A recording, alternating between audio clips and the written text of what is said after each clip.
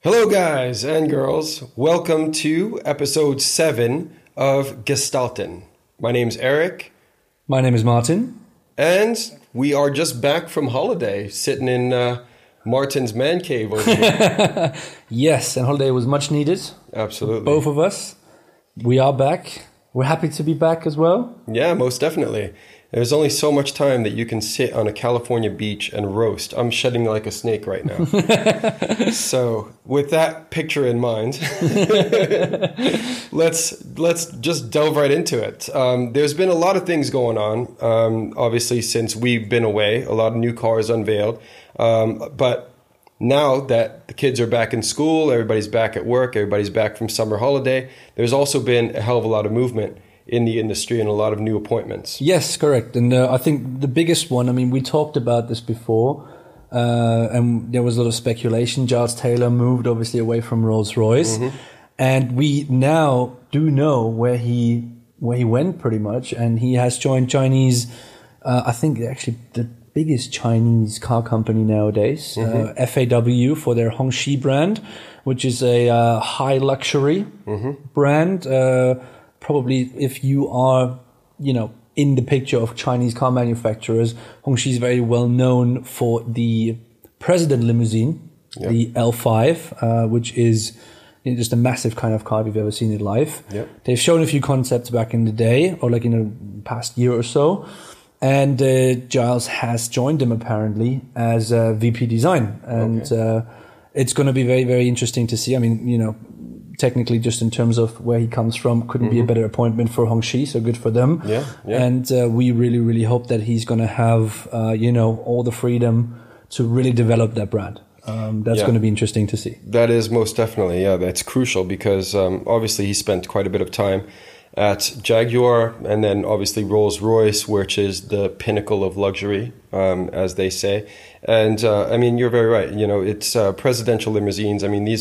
There was a huge display actually of Hongqi vehicles in Pebble Beach because they were celebrating over there. And it's a very stately brand, a very red flag. It is the vehicle for, the Communist Party, the Chinese. Yeah. And, it very much is the Chinese Rolls-Royce.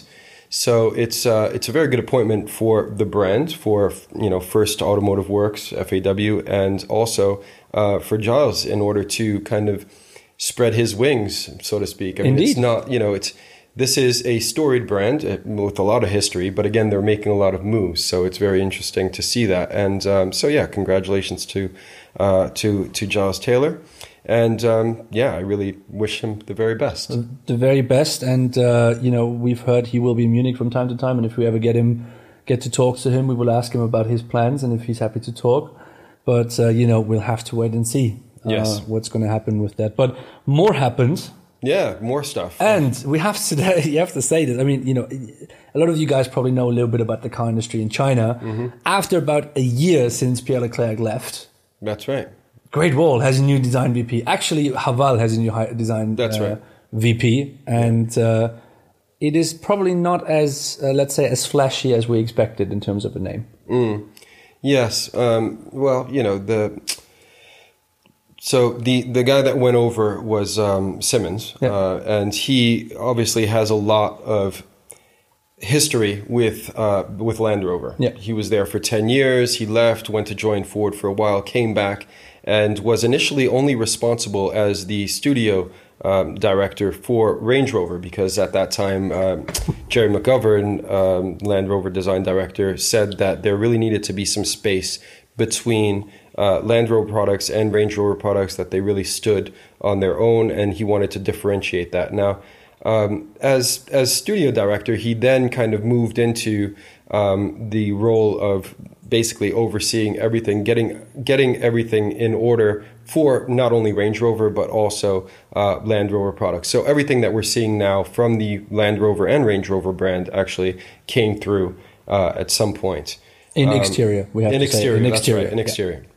So, it's a very interesting move for him to go over to Great Wall Motors and indeed the Haval brand, because the Haval brand is brand new. I mean, let's face it, in terms of automotive terms, this is a company that's 5 years old, a brand that's 5 years old. And that was actually created ground up by Pierre Leclerc, who now is over at Kia.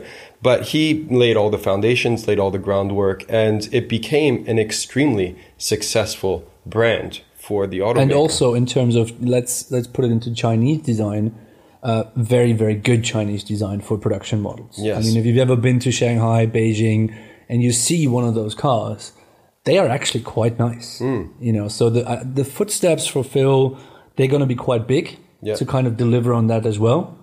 And of course, he will have some work on his hands because other people left Great Wall with, after Pierre as well. So, we keep our fingers crossed that he's going to get a team together that can, help him to fill those big footsteps, because that's certainly a very, very big challenge that he's taken on there. Yeah, most definitely.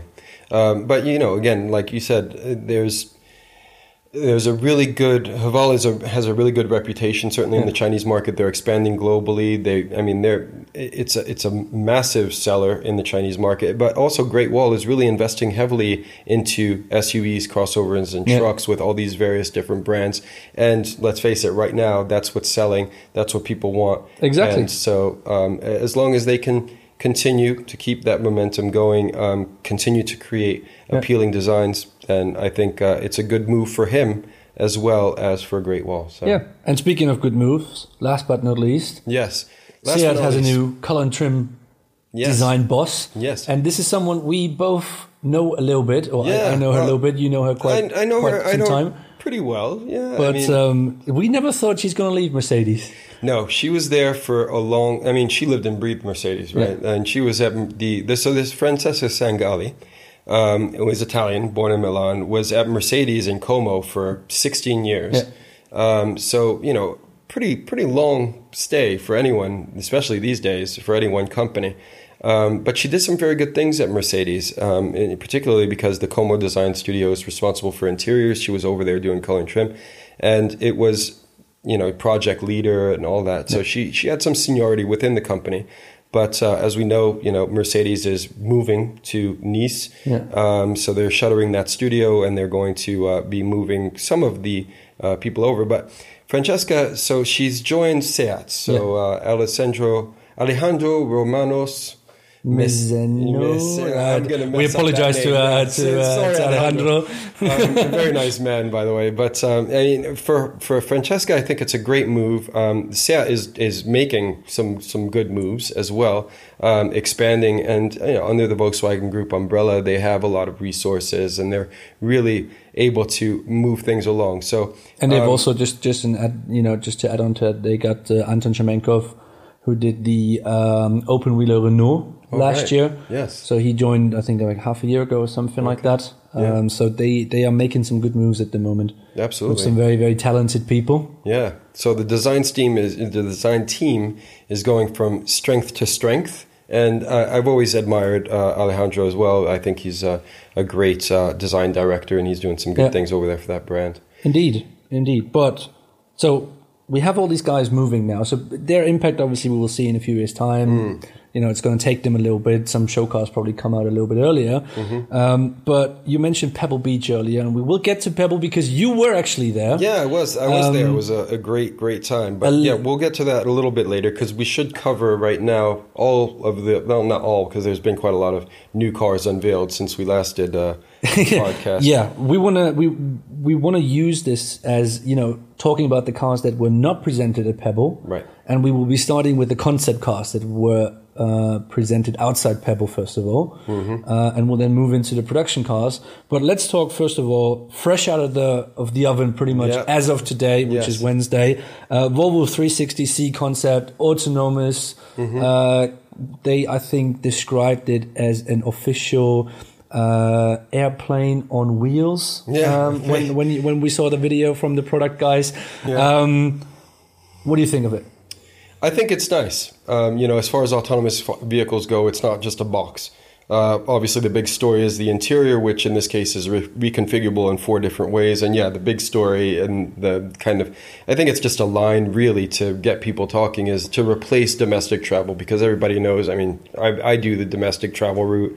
Nowadays, it's like taking a bus as a kid. You know, you get on a plane like nothing, but it's not really like nothing, because you have to wait in line and then you have to sit, and there's delays and everything. So if you can actually replace domestic travel with an autonomous vehicle that can just take you to your destination in comfort, why not? But, you know, so that's just a good, catchy story.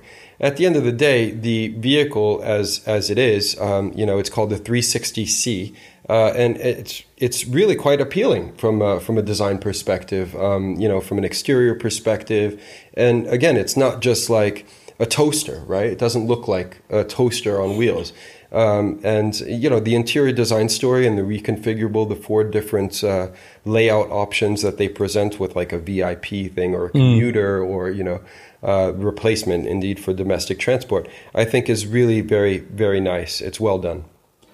I disagree. Okay. Okay. Well, we're all entitled. It's very simple. It's nothing new whatsoever. Exterior looks like a student project. I'm sorry. There's nothing new in there. The lighting is quite cool, I have to say. I like that lighting teaser that came, you know, a couple of weeks before it.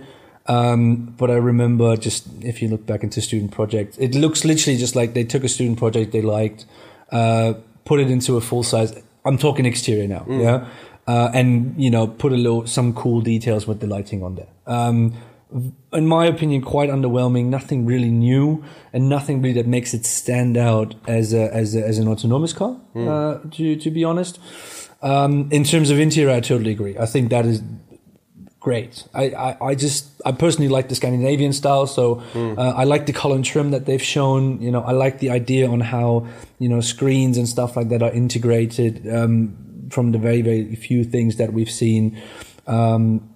I like that they use high quality products on it, you know, with Bowers and Wilkins for the sound, for example. And I really do like that. But it's just, again, you mentioned it doesn't look like a box, but in the end it is a box, you know, and it is, of course, Volvo for something a little bit more, you know, upscale in that sense, higher level, you know, obviously more probably guys that will be traveling business class anyways on a plane.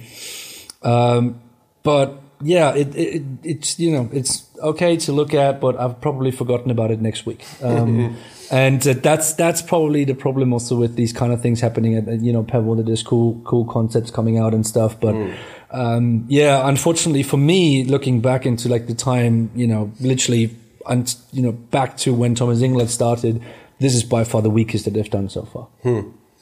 Yeah, well, I mean, you know, like everyone's entitled to their opinions. I think personally, it's a more youthful, more kind of sporting example, and it's miles ahead of the Cedric.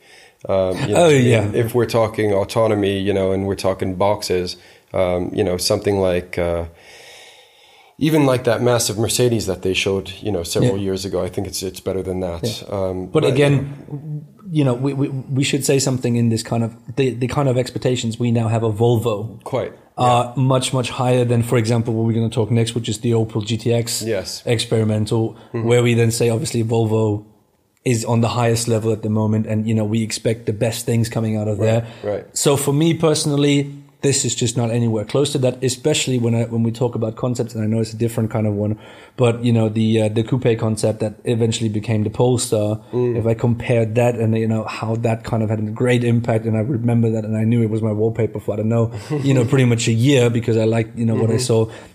Again, I will have, you know, this will be gone in like a week. Unfortunately, but it'll probably be as forgetful as the Jaguar concept that I can't even remember. The one with the eyes. Oh yeah, that's the one that was. I mean, it wasn't an actual concept; it was a virtual concept, but it looked somewhat similar to that. Yeah, it was a very student project like. Yeah. But anyway, can't remember that, so it wasn't really that important. Exactly. Well, let's talk about Opel.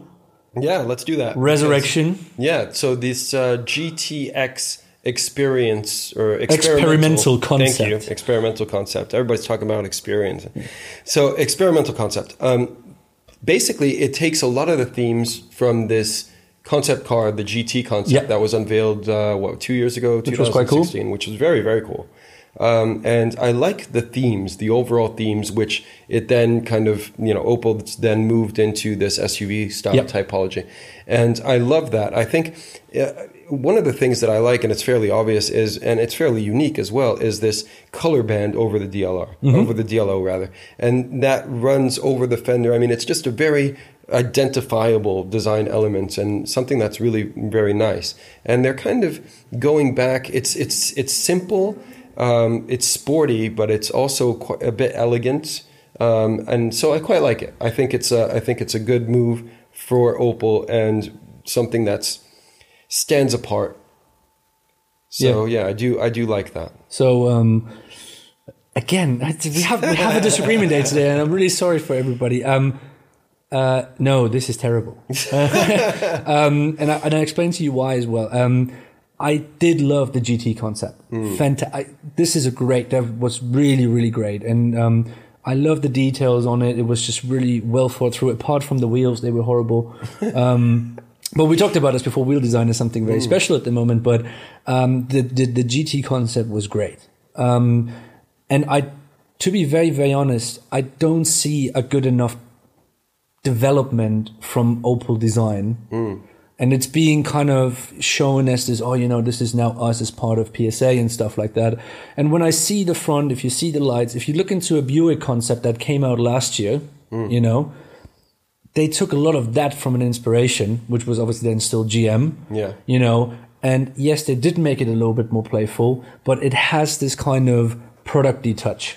And if I want to have a producty touch, I'm sorry, then, look at the Honda. This is how you do a good product, product design car. We're talking about the Honda Urban EV.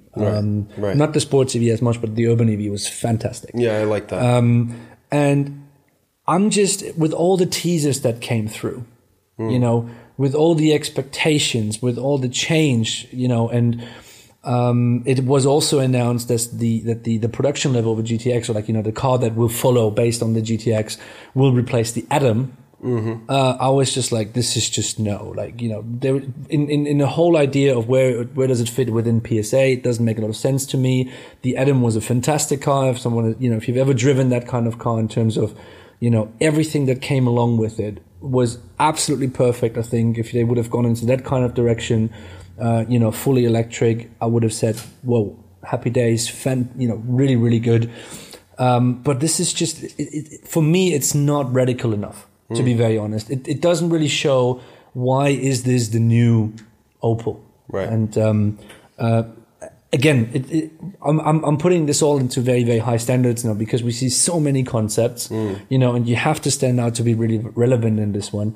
And what you've mentioned with obviously the details, fair enough, but that's a color and trim theme. If you put that onto what happens if this is all black on black, or if we were to see a clay model that is really just dynocked in silver, does it really work that well on the same level? Well, I think what really makes it stand out is the details, and I think if they do carry something like that through to production, it'll be a hell of a lot more successful than the Atom ever was. Yeah. And from a drivability perspective, perhaps I've never actually been behind the wheel of an Atom, so I wouldn't know. But from an aesthetic perspective, when the Atom came out, it was meant to compete with the Mini, and that fell short in many levels. So I think it's a massive step forward from the Opel Atom. But also, I think if we look at what people are buying these days, I mean, there's SUVs galore. Everybody all over the place. I spoke to a designer earlier who was like, if I ever do another SUV, just shoot me. It's like, they're tired of it, but that's what sells. That's what people are buying. That's what people want. So that's what they're creating. This is a business. So people are looking at ways to create something that is different. Yeah. And perhaps it's not, look, your comment about it being Buick. I mean, look, most of those Buicks were designed at that Rüsselsheim studio. And that's you're probably using the same suppliers still. So the lights, that's a fair comment. But it's going to take a while before we see a differentiation between Opel products and Buick products because of that fact. Yeah, but it's literally that kind of fact for me. It was presented as this new face of PSA-owned Opel, Yes. So I was expecting something that was completely getting rid of the GM kind of environment. Yeah. Even if it's on a concept, and it's called the experimental car or concept, So show us experimental in terms of how do you see yourself within the PSA background? And that's why it just fell short for me. Well, I think you got sold, and that might be the issue here, is that you got sold on the marketing jargon, see? Because experimental, Opel has always, since the 60s, created experimental cars. So that was like a play on, experimental. This is like the direction that we're going. And then you were led to these high expectations because it was a damn good marketing campaign. I'm not saying that might not be true. But again, if you're looking into this from an outsider's perspective, and it is that kind of point where I'm saying just like I'm just not convinced. But what you obviously mentioned, what is interesting is that the SUVs and all these kind of things, and Opel already said that they want to come out with a production version of the GTX idea, let's call it like that, sometime around 2021, 2022, and the kind of idea and the question is, will we still be in an SUV area by then? That's or like an era by then. Yeah. And we've seen certain kind of ways moving forward already. If we look into the Moscow show at the moment, we have the Renault Arcana, which is a SUV crossover? It's a coupe crossover. Basically, I mean, just to slice through the bullshit here, it's a crossover coupe, which is basically a Mercedes GLC or Mercedes GLE coupe. Yeah. And that, again, is something that is massively appealing, from a buying power perspective. Yeah. So people are looking for these types of cars that appear youthful and dynamic, that have this kind of high ride height, to give them a certain sense of power behind the wheel. But at the same time, they're not very practical cars at all because of the sloping backlight and all the rest. That's terrible. But, that is the way that things are going. So this Arcana concept, it's probably not very far off from being a production looks very production car. ready Looks very production from what we saw. And will only be sold in Russia and China, I think, or in it will not. Well, technically, they said it will not be sold in any Western country. Okay. I think a lot of people would actually buy that. I mean, the people that buy the GLE, the GLC, and stuff like that, they would probably take that if it's a little bit cheaper. But I would say a very pleasant surprise in that sense. It looked all right, to be very, very honest. But we both did like the Lada. Oh, I love that car. Yeah, I mean, if you look at the history of the company, and you bringing it back to the Niva, right? The early days of the little 4x4, really basic, bare bones. I think you and I both like these really. We talked about the Jimny last time. Yeah, that's right. Great. So I just love these kind of utilitarian vehicles, and I think that really. That ticks a box for me, that little Lada 4x4 vision. I wish they were a bit more kind of, creative with the naming process of that car, because it's like kind of a rip-off BMW. But a lot of people are calling their concepts visions these days. Mazda did it as well. So but I think from a design perspective, I think, Steve Matten, formerly of Volvo, over there now for AutoVAZ, working on these types of vehicles. And for Moscow, I think it's a really good interpretation. It's kind of like taking it back to when, Jerry McGovern revealed this Land Rover Defender concept, and that was just a huge flop. Whereas this is a modern interpretation. It strikes me as a really modern interpretation of the Lada Niva. Yeah. And obviously they're still roaming around the roads. They're hugely, durable vehicles and desirable as well, because those things go anywhere. Yeah, and the thing about it is, I think I saw it, and it was still, you saw it can be a Lada. You know what I mean? It's just like, exactly. It's like, that I'm not quite sure if I always like it. There is this kind of a little bit just like, I'm not 100% sure. But there is something about it that just makes it unmistakably a Lada. And I think this is, for everything that we criticized about Volvo and about, the Opel and stuff like that, this is really fundamentally great for me. Like, you can see that, they all understood, and like with Steve as well. And when you talk with him, like, he really understands the Russians. Like, he's really in there. Yeah. And we had some great chats with him, and, he enjoys Russia. And I think you can see that in that, that he he knows that Lada is a fundamentally Russian company. So he's not trying just to pretend to make it more international. He is really getting in there and it's like, okay, so it's a Russian company, so let's keep it Russian, but make it a forward-thinking Russian company, or like something that is new. And just because it's owned by Renault doesn't really mean that, we have to Renaultize it in that sense. And that's what I really like about it.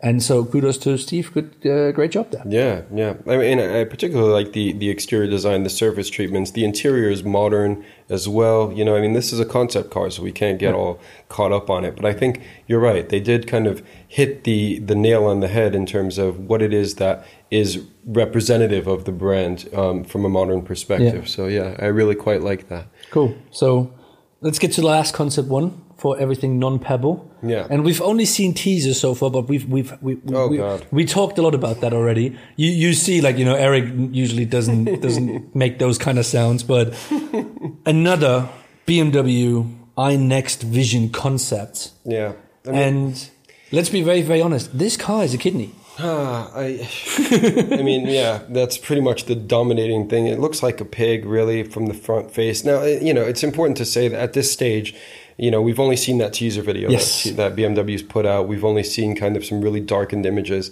Maybe it'll look better once we see it in the real. I don't think so. I think they've gone a little bit too far. I think BMW, much as I like the brand, much as I like what they've done in the past, what they stand for as well. I'm a BMW owner myself. I think they've kind of lost the plot. They're kind of going way too kind of extreme. It's like it's lost so much of, I think, like a luxury style, like a finesse, that BMW always had. It had this, even though, even under Chris Bangle coming up with these, strange things that people weren't entirely convinced, it still had an allure of sophistication and of desirability and I think of luxury. And this, to me, is just kind of too balls out. I mean, it's like, you look at it, like you said, from the front end, it's just these massive kind of, it's just, it's out of scale, I think. Yeah. It's almost like a cartoonish type of vehicle. And it's continuing the Vision dynamics of what they showed in Frankfurt last year. Yes. And everybody was just like, why? What are you doing with the kidney? And don't mess with it. Yeah, just literally, do not mess with the kidney. You can play around with it a little bit, but what you're doing at the moment is you're putting it on steroids. And there's just no reason to do that. You look into the i3, look into the i8. There's no reason to do that. They've managed to include the kidney very, very well in those cars. Why would you want to do that? Why? I just don't get it. It's, you have so many fantastic designers in this company, but I don't know if, why those decisions are being made at the moment, and,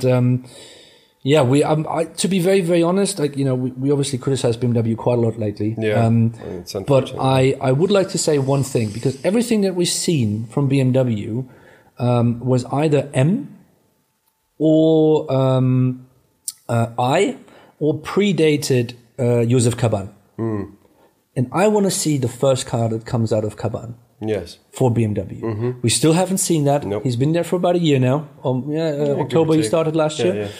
And I am very excited for BMW and, for this presentation of the first Caban car. I actually don't think he's been there quite a year, because I think the announcement that he was joining was made, but then he didn't actually come on board until, say, November, December. I think he started October, November, something like that. When I saw him in Detroit last year, he was kind of, still getting his bearings. It's a new company for him, but at the same time, you're right. I don't think we've seen anything really come out that was purely done under his direction. These things take time, but I do hope that, he's able to kind of move things along in a positive direction that kind of comes back to, I'm not saying, we should live in the past, right? But to move this design language along where it's still reminiscent somewhat of BMW. It just, I mean, we talk about Chinese car makers, and some of these Chinese car makers are doing quite well, in terms of pushing design elements and moving a brand forward from a recognizable perspective. And BMW's had that, and then it's like lost it and it's unexplainably as well. It's a shame. Yeah, but like, another thing, and like, we finished this part off with the production cars. Yes, and I think we have to start with Mercedes. Yeah, I think we really have to start with Mercedes. EQC. Mercedes EQ, new sub-brand, yes, on the same level as AMG and Smart, right. To say that. And let's say we had high hopes for that. The concepts were actually quite good. They had a very, very consistent flow to them. You knew that, okay, if they're able to bring that to the market, that's really cool. Yeah. Production model, not that great.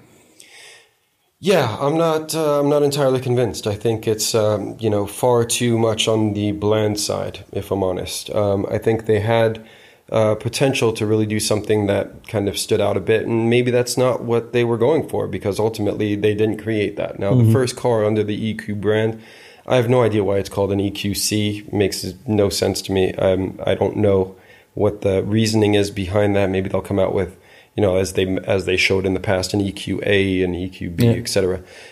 So the C being the first car that they came out with, obviously they've chosen a typology, a crossover rather typology that is, again, very successful. And with the EQ brand, it's a technology brand, and they're going after Tesla. There's no question about that. They want to come out with something that is going to compete head on with, Elon Musk's products over there, Franz von Holzhausen's thing. Now, Teslas have never really sold on design. I mean, it's not like, it's not revolutionary. It's not, even, I would go as far as to say, the interior, talk to some owners, particularly in California, get some friends that own Teslas, and they're not particularly fond of the fit and finish, the quality, and so on.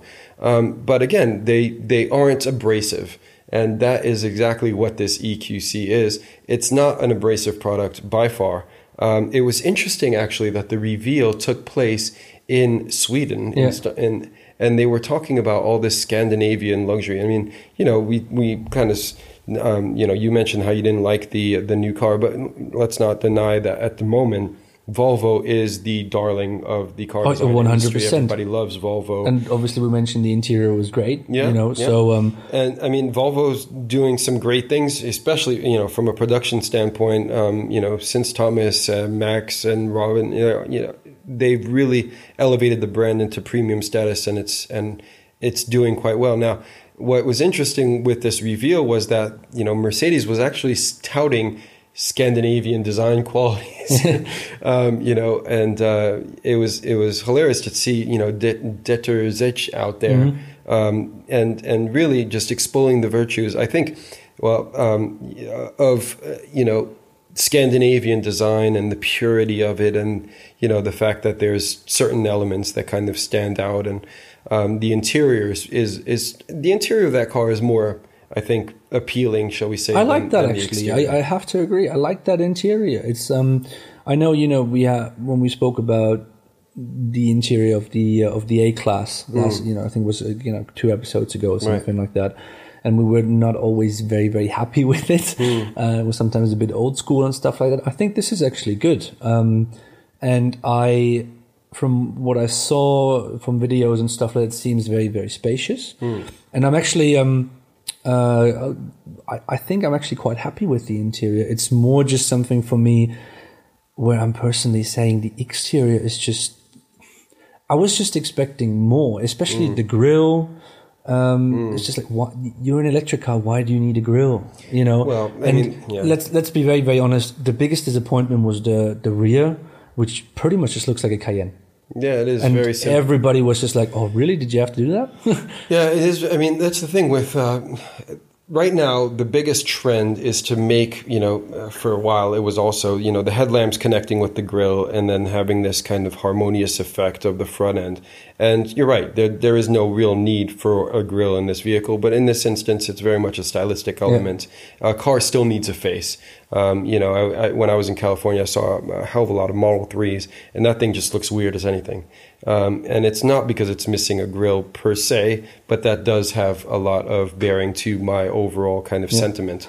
Just on that kind of note, but we saw that they can do something with the grille on the concepts. They had these kind of cool blue elements in it and stuff like that. And that's why I was really hoping for, is that it was, with some of the concepts on the EQ series, it was like a screen that was just lit up and stuff.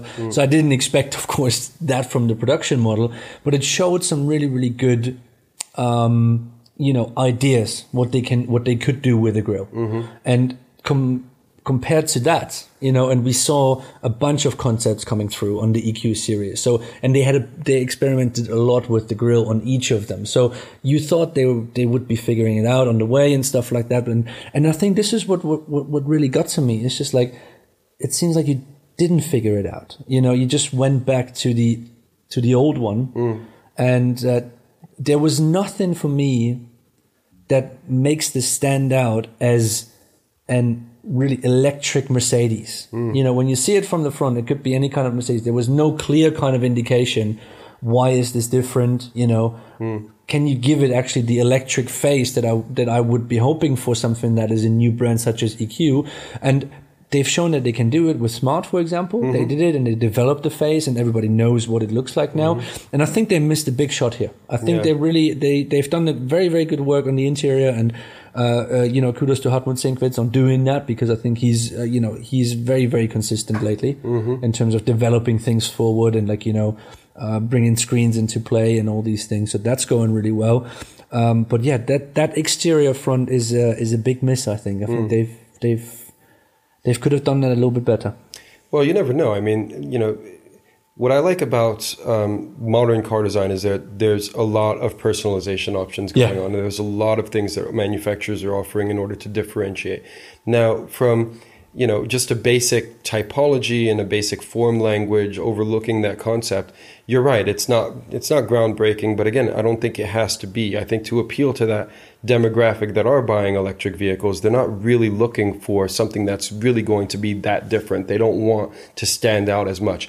But at the same time, I think that with technology moving at the rate that it is, there is potential, if the laws allow, to really do some massive personalization in that grille, which could, be very cool. I mean, for example, the illuminated star, not to everyone's taste. Some people find it a bit kitsch. It will be available in some markets. So, if you really want to shout, Mercedes with a blue, 3-pointed star lit up, that allows it. The rear end, as you mentioned earlier, I mean, it is very, very similar to what we've seen on the Cayenne with the two lamps on the side.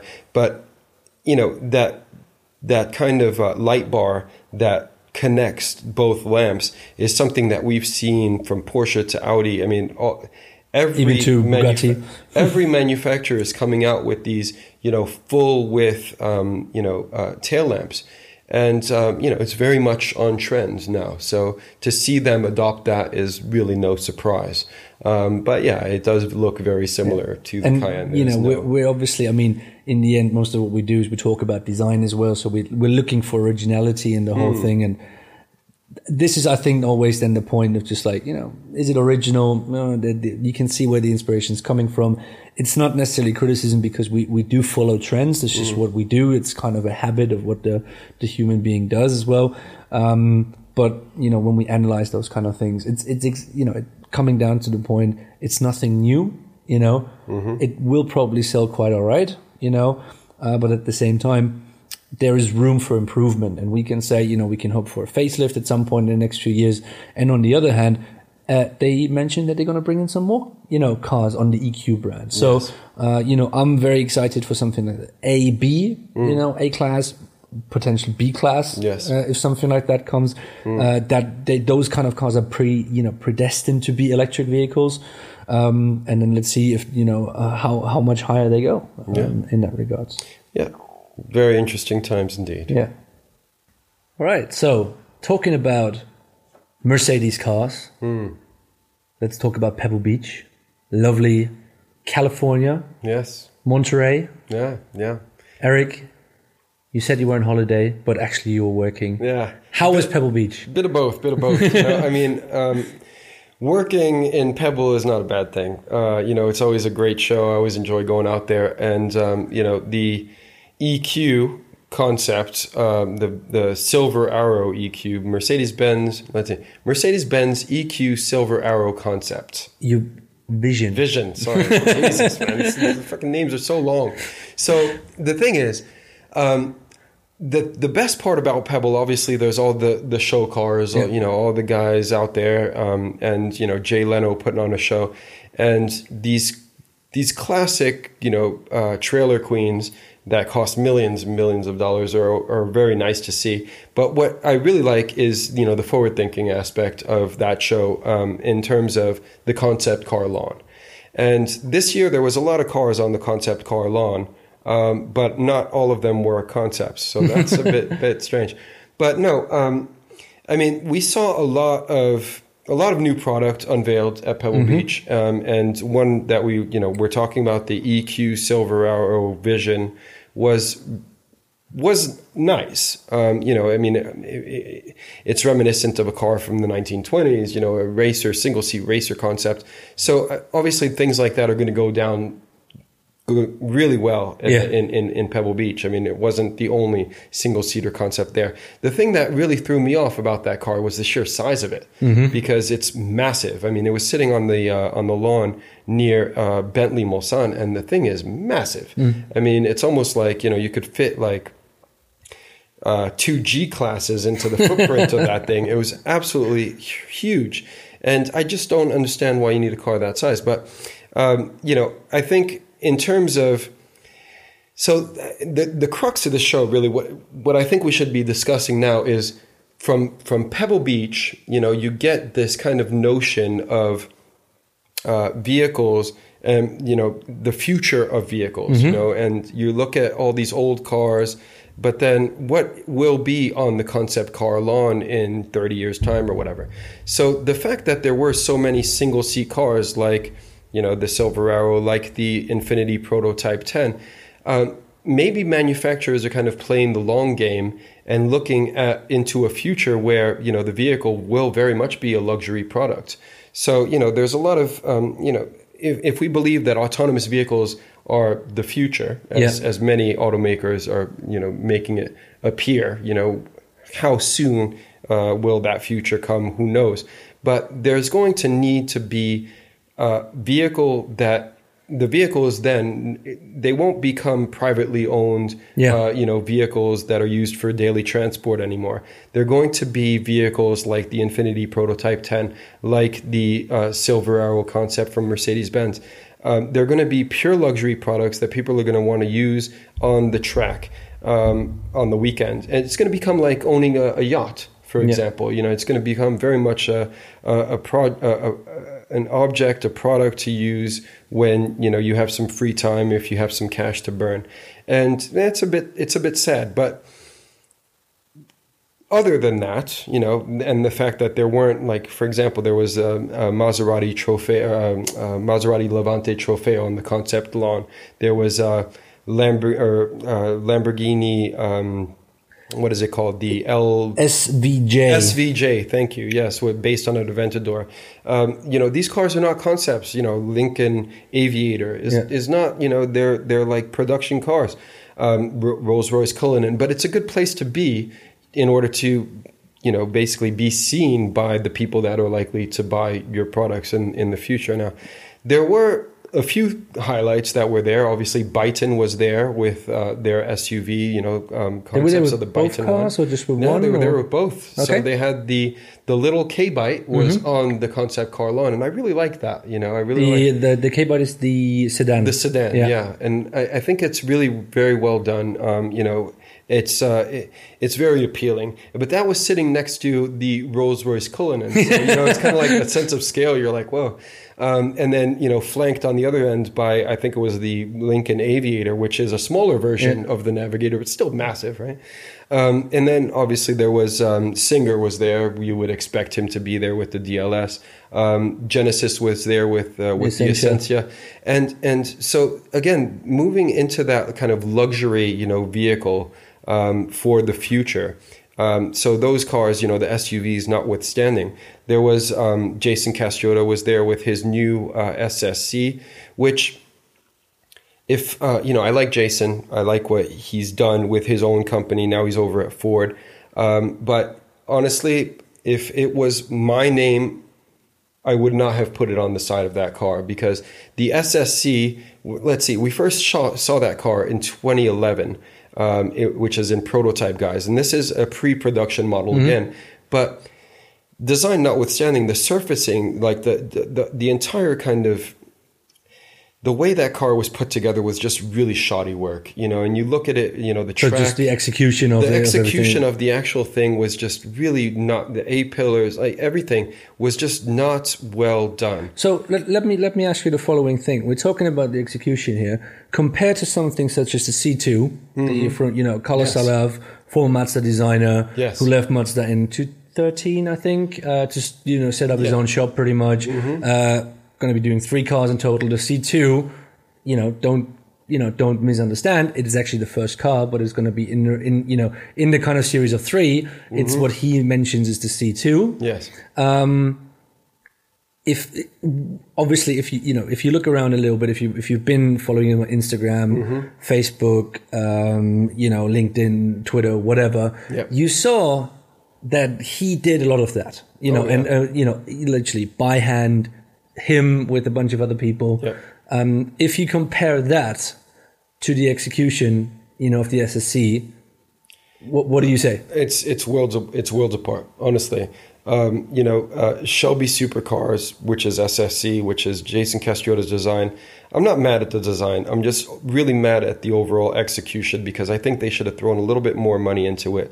Made it, the wheels, for example, they just don't, the track isn't wide enough for the body of that car, so it looks really not good. Now, if we compare it directly to Carlos's car, and you're right, I mean, he did all of the design work himself. He built bucks himself. He had some external, help, people that helped him doing certain things, like, building the chassis and the frame and, all of that, piecing it together. And beating the aluminum panels of that car, choosing the refinement on that one-off from Carlos Salav was amazing. I mean, it was, and you're right. I mean, he has been publishing a lot of the build process of that car, of the company, and all of that.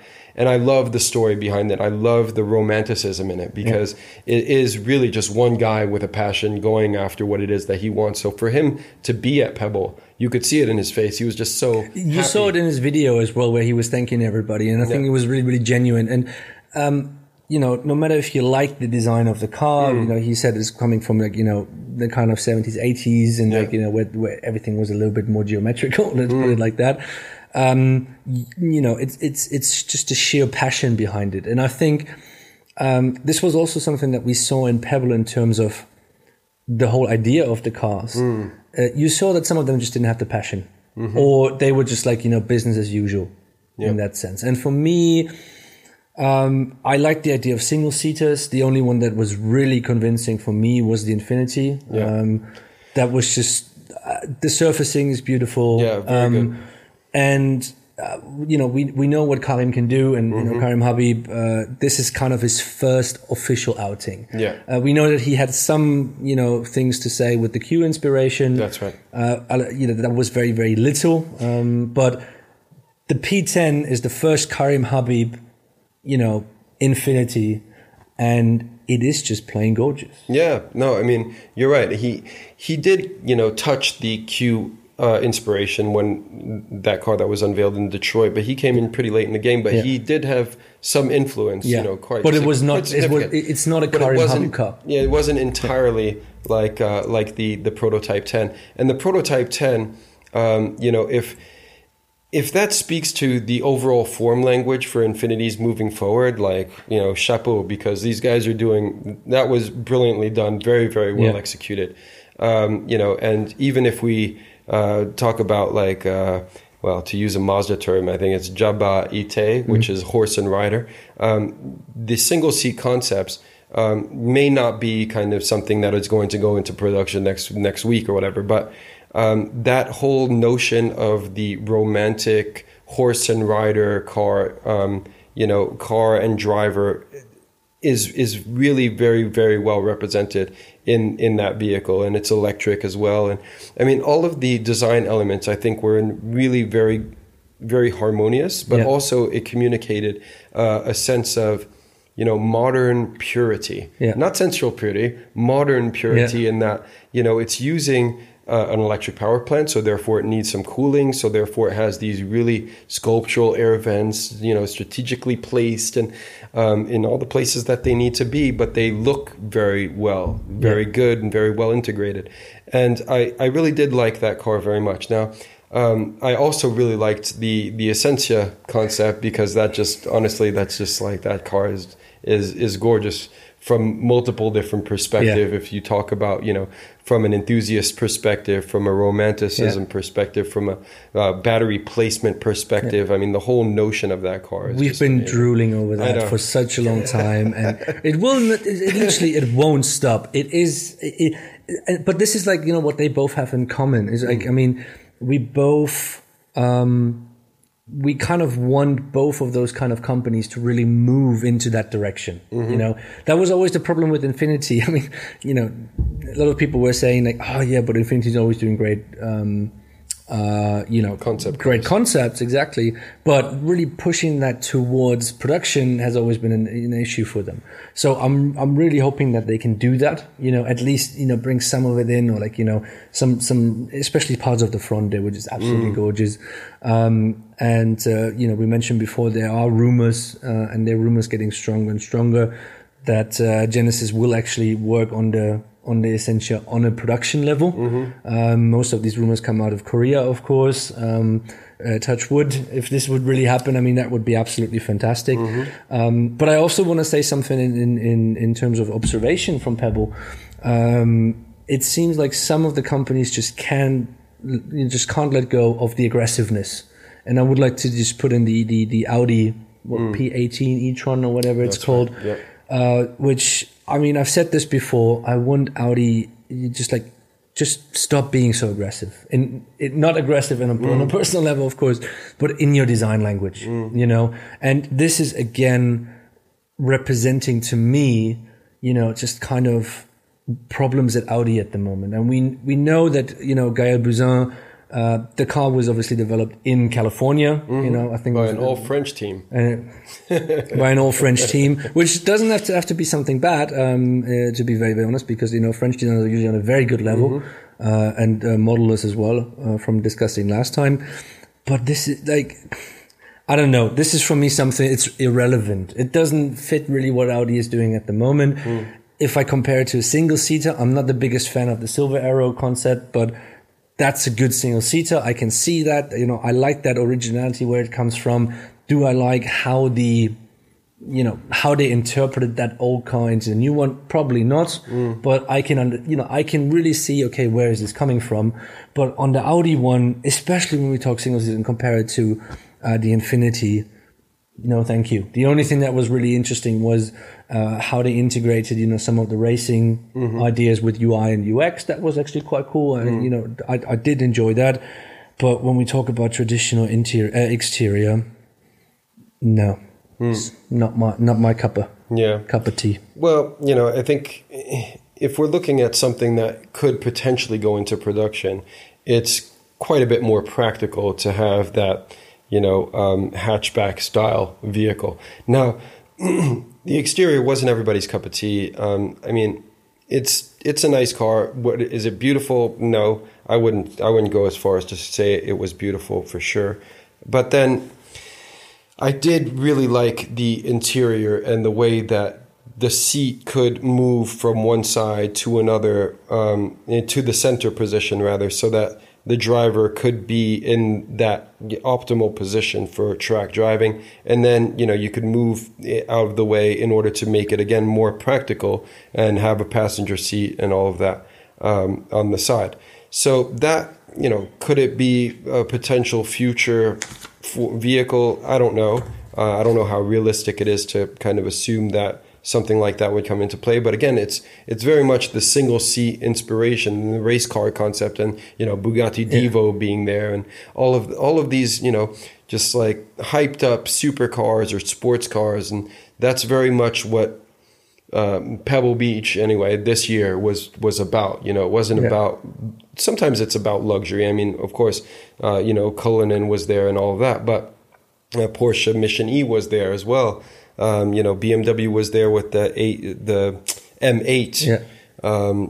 So there was a lot of, and Bentley and all of that, but there was a lot of luxury. But then I think the dominant kind of trend for this year's Pebble was the single seat race cars, and that's why I was talking about like luxury and the future of vehicle, and the future for design is kind of creating these one-off, like personalized private vehicles that are going to be used on track days and things like that, like pure luxury objects, like objects for fun.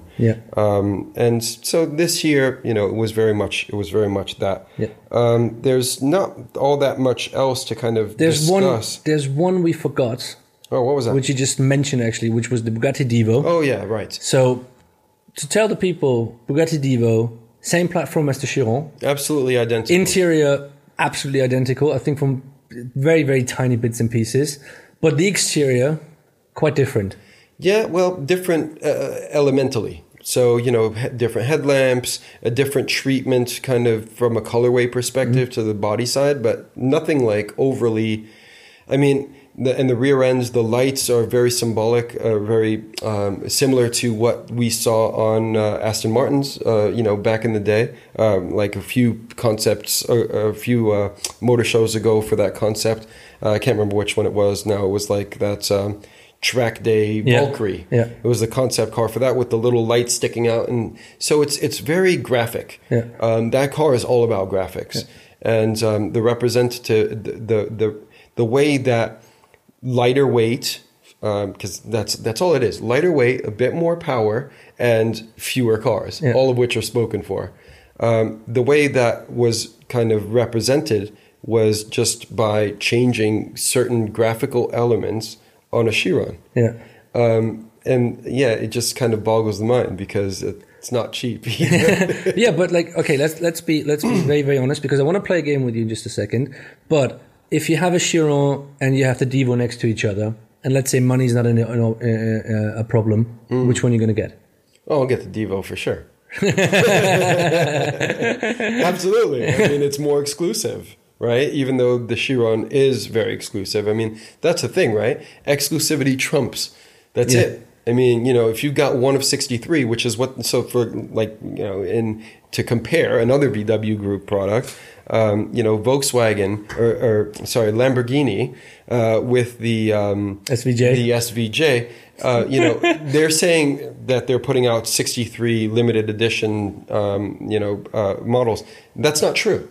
Like initially, they're going to put out 63, and then those 63 will have a nice painted 63, logo on it, which you can actually have removed if you don't want it there, but it will still have the plaque on the IP. But ultimately, they're going to build a hell of a lot more than just 63. So it's just like it's all marketing, right? It's all just like a gimmick. But it's all about personalization, and so the exclusivity factor of saying or having a SVJ with a little 63 painted on the hood or in the rear fender, it's like you can just kind of walk around with your head up high thinking you got one of 63. And the Chiron and indeed the Divo to a greater extent is even more like saying I've got one of only 25 I think 40 or whatever. I think it's 25. I think it's 25. I'm not sure. I have something 25 in my back, but 25 is, let's say 25. Okay, so I mentioned I want to play a game, and I want you to answer honestly on this one, and we're gonna do Pebble only 2018. First of all, your top three. And we're going from 3 to 1. Yeah, so 3 is the bronze medal, silver is the second. Gotcha. The second is silver, and first is gold. And we're also going to do the flop 3. You know, and the flop 3 we're going to get to later. But let's start off with the Eric Galina Pebble Beach Award Bronze Medal 2018. All right, bronze medal. I'm gonna go. That's 10. I'm gonna go Mercedes actually on that one. Yeah? Yeah, I'm gonna go Mercedes because even though it was a massive thing, I still really liked the canopy. Yeah. You know, and I didn't think that it paid any kind of that it was a good homage to, you know, W125 or whatever it was. But I do still like kind of that whole kind of aviation inspired, you know, huge like wheels. I mean, those things must have been like 40-inch wheels on it. And if you scale it down, I think if you scale it down a bit more, I really like the you know, the surface treatment and the overall volumes, and I liked the execution of that car. But it scaled down, like shrink it, like, you know, by 2. Cool. Then I think I'm gonna go. So runner-up, silver medal. I'm gonna go silver medal for the Infinity because it's really, really nice. Now, this is kind of a toss-up because, you know, obviously the Essentia is a bit different and it's something that we've seen before, but it's something that I really, really love. So I'm going to put that up on the top.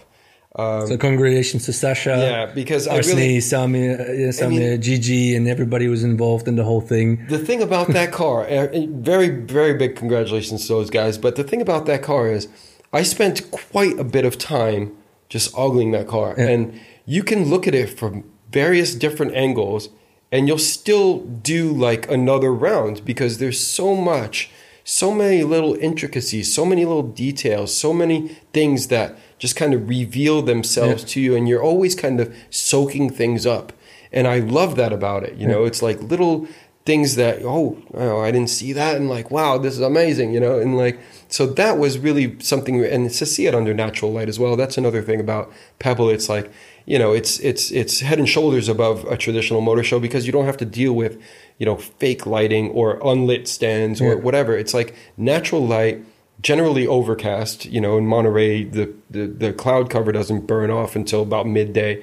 So you've got just perfect lighting where you can see, you know, reflections off of bodywork. And it's just absolutely amazing. So I think it's going to go that way. Though I did really, really like the Infinity. And I think, you know, if they can move something into that general direction, from a form language perspective, from a surfacing perspective, and also like detailing, because that red steering wheel was like bang on. I think they're really onto something. Yeah. And, you know, I liked the Q Inspiration, but this is another kind of notch step above. So we have the winner. Yeah.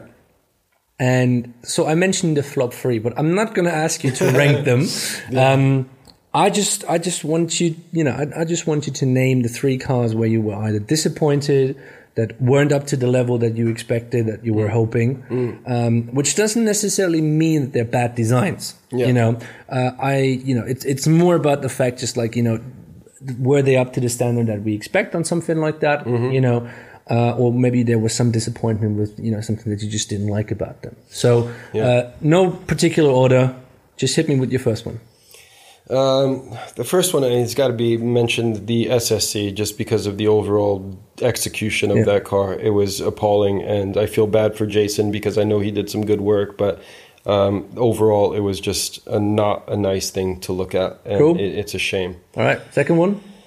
Hennessy Venom. Okay. You know, Hennessy, like, you know, they could have done better. I mean, you know, to me, it's just not, it doesn't strike me as something that is at all kind of moving the game on from a supercar perspective. That's the F5, yeah? It's not F5, the F5 is the new one, yeah.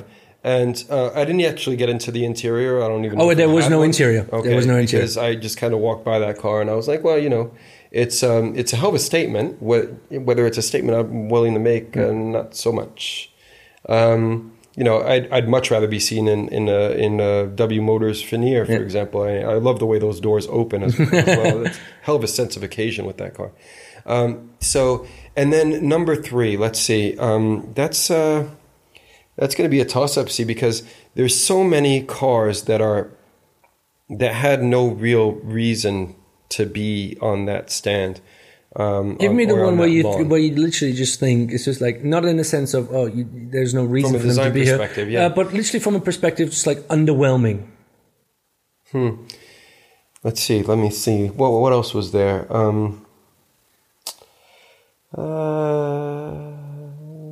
I don't know. I mean, McLaren was there with their 600 LT, and they probably should have put a Senna on the stand, because the 600 LT is like, yeah, it's all right, but it's not. Now that we've seen what McLaren can do in terms of like, some of these just amazing vehicles that have been unveiled in recent times, and then the Senna as well, not to everybody's taste, but I think, from a supercar's perspective, that is something that probably should have been on the supercar lawn. The 600 LT, I don't know, it's just it's a bit staid, I think. It's not like the more recent vehicles that have come out of that studio under Robert Melville, and so I'm gonna just throw it out there and say that was 600 LT. Yeah, just not like I like McLarens, but that All right, cool. So we have a winner, and we have something to announce about the winner. Oh yeah, we have a winner in another thing. Yeah, so it's not we're not talking about Pebble anymore. No, we're not talking about Martin Pebble has anymore. a very special announcement. Yes, we do have an announcement because we bumped into actually Sasha Silipanov a few weeks ago, and shout out to him and the whole Genesis team. And we had this kind of idea in the back of our minds here at Concept House with pretty much with the whole team, and we asked Sasha to sign 2 copies, like full size posters. Not full size of the car, but posters like these over here. Bigger than this, actually. Actually a little bit bigger. And we asked the whole team, including some of the modelers, actually, to sign those posters. And what we're going to do is we're going to include a link into the description, onto YouTube, onto our social media channels, and everything that you can pretty much imagine. And we're going to put up these posters for charity. Yeah. So for auction, for a charity, which is one down here in Munich. Which is pretty much a Make-A-Wish Foundation, based here in Germany. It's going to be for the kids. And we would obviously be very, very happy if all of you, would join in on that one. All the profits and all the proceeds will be going into this kind of, into this kind of charity. And we actually have 2 posters. They're all originally signed by Sasha, Samir, Gigi. We have who else was in there? We had Arseny is in there. Yes, the entire team. The entire team, including some of the modelers as mentioned. Yes, and all the proceeds as mentioned will go to the Germans will we'll pronounce this in German now. Herzenswünsche e.V. And we would be very, very happy if you guys would join us on this kind of auction. Yeah. So we're going to raffle it off, and it's all going to a good cause. And like Martin said, we're going to put the links down and in places that you can find them, and exactly start bidding. Indeed, go high. Everybody, the kids will be very, very happy. Indeed, it's all going to a very good cause. So exactly, and last but not least, we are currently quite busy, I have to say. Oh yeah, man, this is very. So there's so many things going on, but obviously, going back to Francesca Sangalli, interiors is massive. So we're talking like, in terms of positions that I'm currently recruiting for and we're looking for, there's never a shortage of UI and UX, like qualified candidates that know something about user interface and user experience. I think we can even say everything has to do with interiors. Anything with interiors. Color and trim, huge. Yeah. Interior design from from, let's say, an experienced level, people, like guys with up to or girls with 3-4 years of experience, very interesting for us at the moment. Yeah. UI, UX, as you mentioned. And also I would like to add, we have actually, for, a little bit of the more experienced listeners and viewers, we have a bunch of management positions, design manager, exterior, interior, chief designer positions, a couple. So, if you are interested, And if you have experience, preferably with, let's say some European OEMs in that sense, or like, Western OEMs, even though we would very much consider, guys with China experience, whereas, some of them would be very, very interesting for us.